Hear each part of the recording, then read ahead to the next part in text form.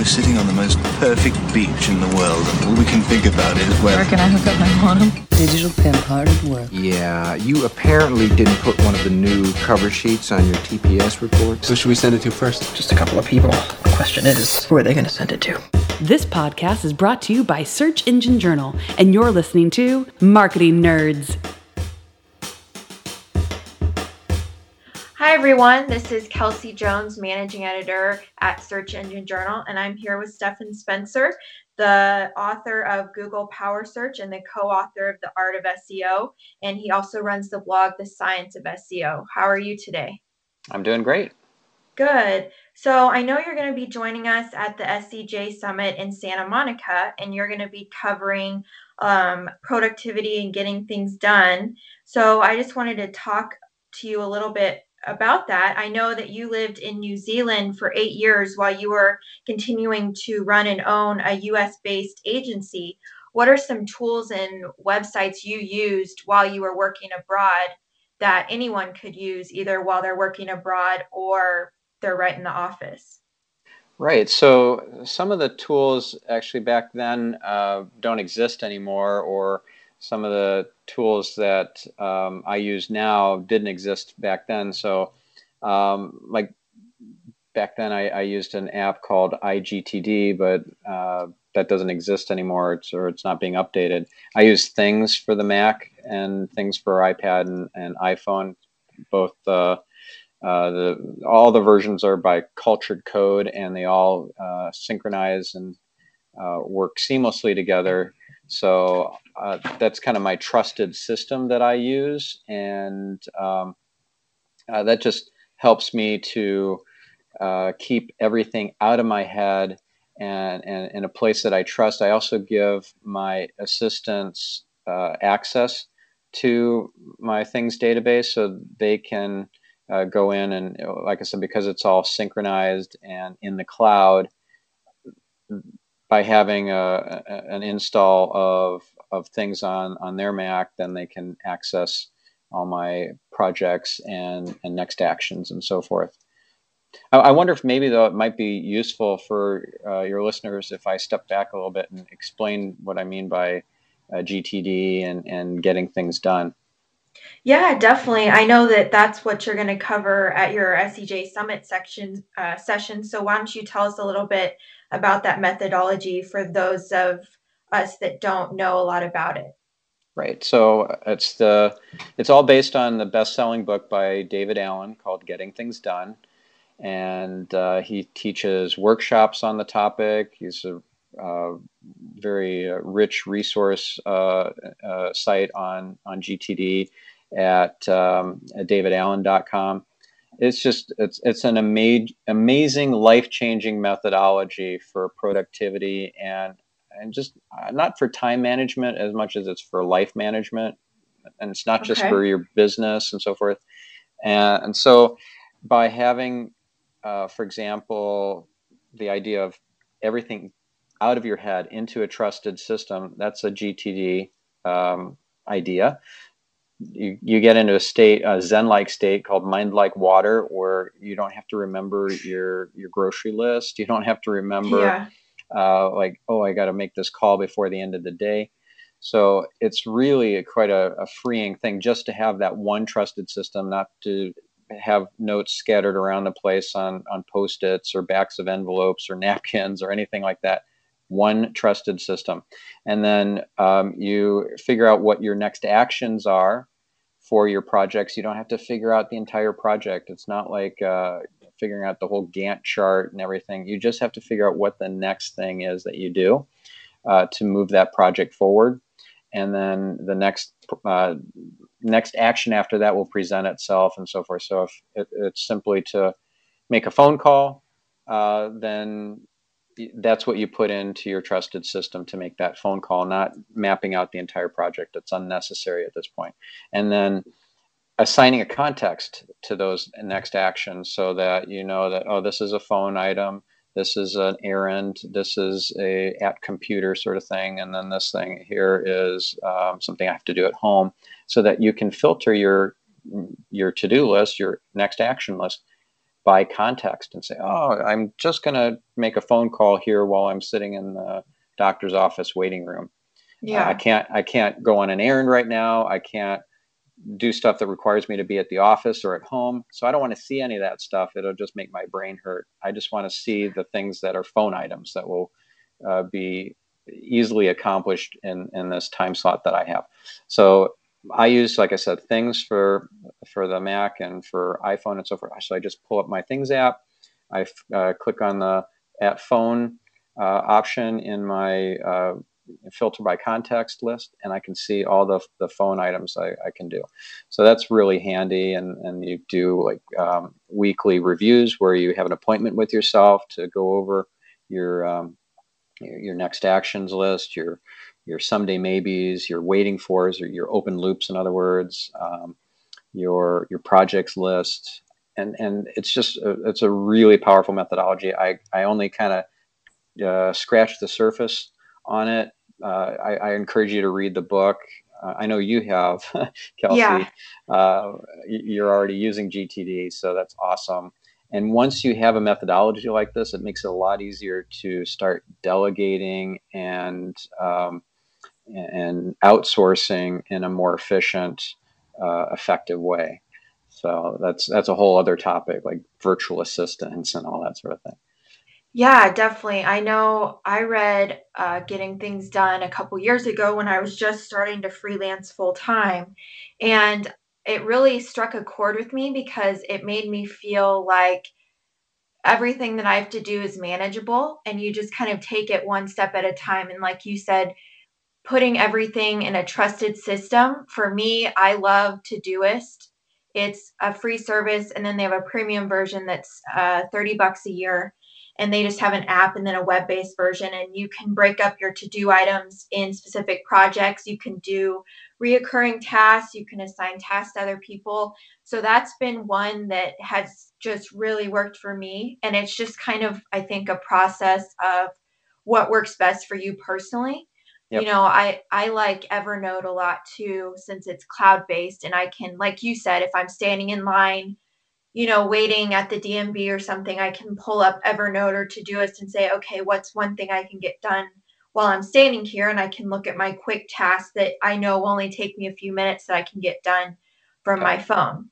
Right. So I am a real geek when it comes to this stuff, like all the technology around productivity and so forth. There are people who are using Pomodoro timers. There are people who are like the more kind of project management type systems like Asana. I use Trello. So I use a range of different tools depending on the needs. There are also tools for just being more focused when you're working. Right, I use a tool on my Mac that allows me to just it automatically hides everything into the background that is not active at the moment. Oh. So it's just it's called Hocus Focus, and it's just a free little app that will minimize everything other than what you're working on at that moment, because any kind of clutter will just it will take focus away from what you're working on. So you can even hide like there's an app called Desktopple that can even hide your menu bar, so you won't see that file edit view window and all the app icons and so forth at the top. It just blacks that out until you need it, until you mouse over it. So clarity, focus is all about getting stuff out of your eye path that is not related to the immediate task at hand. So. Yeah, definitely. One thing that's really helped me focus is I'll listen to classical music on Pandora or songs or Spotify. And there's also a site that I've used before that I know I've mentioned in another podcast, but it's simplynoise.com. And you can do either the sound of rain or you can do white noise, which is basically a reoccurring noise. Like if you tune your TV to a station that's not working, that buzzing sound, that's white noise. And surprisingly, that can help you focus. Yep. It doesn't work for everyone. And my husband definitely thinks that I'm off my rocker if I'm whenever I play that from my computer. But it really works for me sometimes to play white noise just because it helps me block out everything.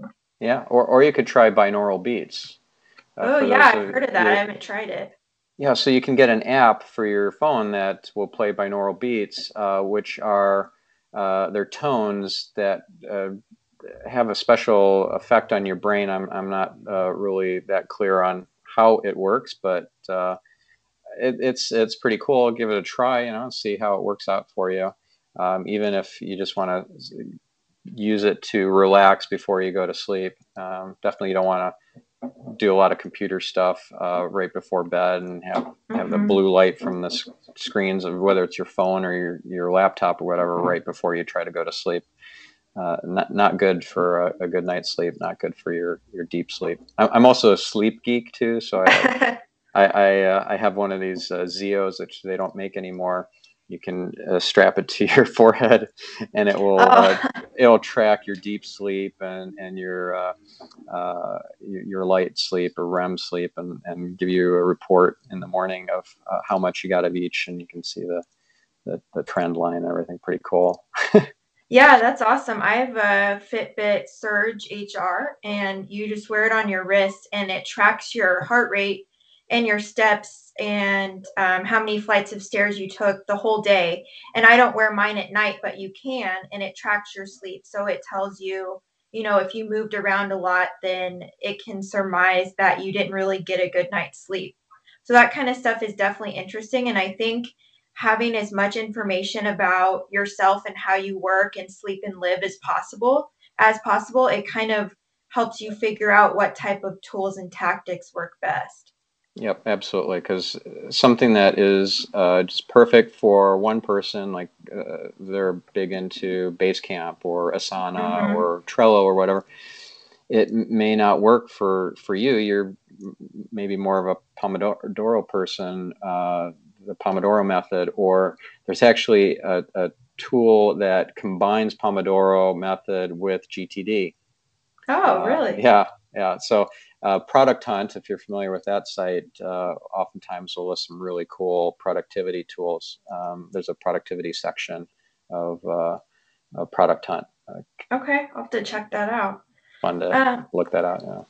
I know one other thing that you had kind of mentioned earlier in the podcast that I wanted to touch on was having virtual assistants. I know for my own company, Moxidot, I just have a small marketing agency. I have two virtual assistants that help me, come up with projects, do research, help me research content for social media.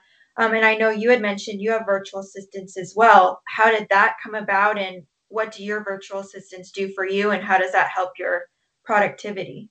Right. So I use virtual assistants to manage my email, to manage my calendar, travel bookings, setting up appointments with clients and prospects. Because I'm doing SEO consulting, and I have client work and meetings, and I also speak at conferences and so forth. So I have a pretty active schedule. So having to manage all that myself would be a real nightmare. Like I want to maintain what's called inbox zero, where I go into Mm-hmm. my inbox randomly at one point during the day, and I'll see nothing in there or almost nothing. And that's basically what happens because my virtual assistants manage my inbox for me. So if you were to email me to my main email, Stephan@stephenspencer.com, I wouldn't see that initially. It would get filtered and sorted by my assistant, who would decide whether it's something that requires my action or just my reading and reviewing of it, or it can go straight into the archives.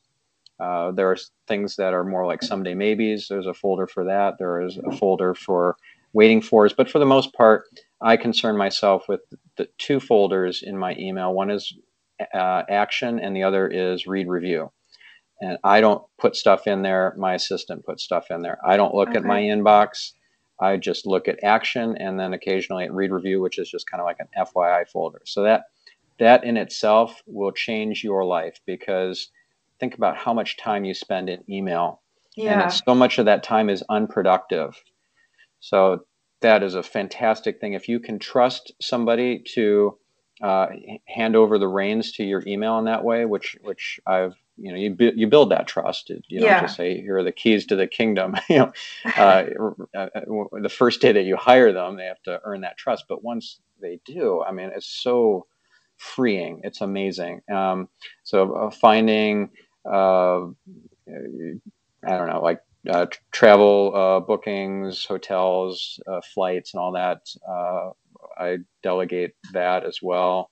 I delegate, like I said, maintaining my calendar, even just doing research and, like, for example, I'm in some high-powered masterminds, and there are Facebook groups associated with those that are really valuable, and I don't have time to scan through all those. So I have my virtual assistants scan through those, find the really best bits to highlight and provide a summary in an email, so I don't have to spend a half hour in Facebook because it's so distracting. You got to. In fact, one of the best things you can do for your productivity is uninstall the Facebook app from your phone. Yeah, I should definitely do that. It's almost a force of habit to open it up. Yeah. And then you get caught up in this urgency addiction sort of thing, which is the same thing that draws you into your email constantly through the day. If you only schedule, like, I'm going to go into my email 2 or 3 times a day, and then you block out time, like I have a separate calendar. I use Google Calendar, and my assistants book my appointments and calls and things. But I have a separate calendar for project time. So I block out time to work on different projects, different client projects, like an SEO audit or whatever. I'll block out a chunk of time, but it won't be on the calendar that my VA sees, because I don't want if a prospect needs to have a call with me and they only have limited time. It's like, okay, I only have these couple of time slots available. I don't want to miss out on that opportunity, so I can move my project time blocks in that separate calendar. So that's a nice thing to do, as well as have multiple calendars if you're using Google Calendar or iCal on your Mac or whatever. So yeah, the VA thing is life changing, and even somebody who is just in a traditional work environment and has a boss and reports to people and so forth, they would benefit by being able to delegate stuff that is kind of mind-numbing work, or is not their gift to the world. It's not the thing that they do the best. So collecting data in spreadsheets and aggregating stuff, and even like drafting tweets and blog posts and things like that. I don't have time to write as much as I'd like to, so I provide concepts. I record ideas for blog posts or articles, and then I have a virtual assistant draft something, so I'm not staring at a blank screen. I have an article that I can refine and revise and then submit for search engine journal, for example, or whatever, right? So it's so freeing to have people that are that you're delegating this sort of stuff to. In New Zealand, when I lived there, I actually had an assistant on site who'd come in and into my office and would take shorthand. I would kind of dictate the idea for a blog post or an article that way, and that worked well because she had that skill of shorthand, and she was a good writer. So she would craft something that, like I said, it's so much easier for me to not have a blank screen, but to have something that I can work with, and kind of like having some clay that I can mold in the shape that I want. So, once I moved back to the States, she stayed in New Zealand, and I did. She moved on to other things, and so I haven't done it in that way since. Now I just record myself and hand it over to a VA. But surprisingly for some people like me, I enjoy and I'm more, I don't know, in the flow when I'm talking to somebody versus to just a recording device with nobody on the other end. So if you have trouble with just talking into a mic or recording device, you need to have somebody at the other end. It's worth hiring a virtual assistant and having them be on the other end and make it more of a conversation so that they can extract your brilliance, and then you get that transcribed or summarized by the virtual assistant or whatever. So yeah.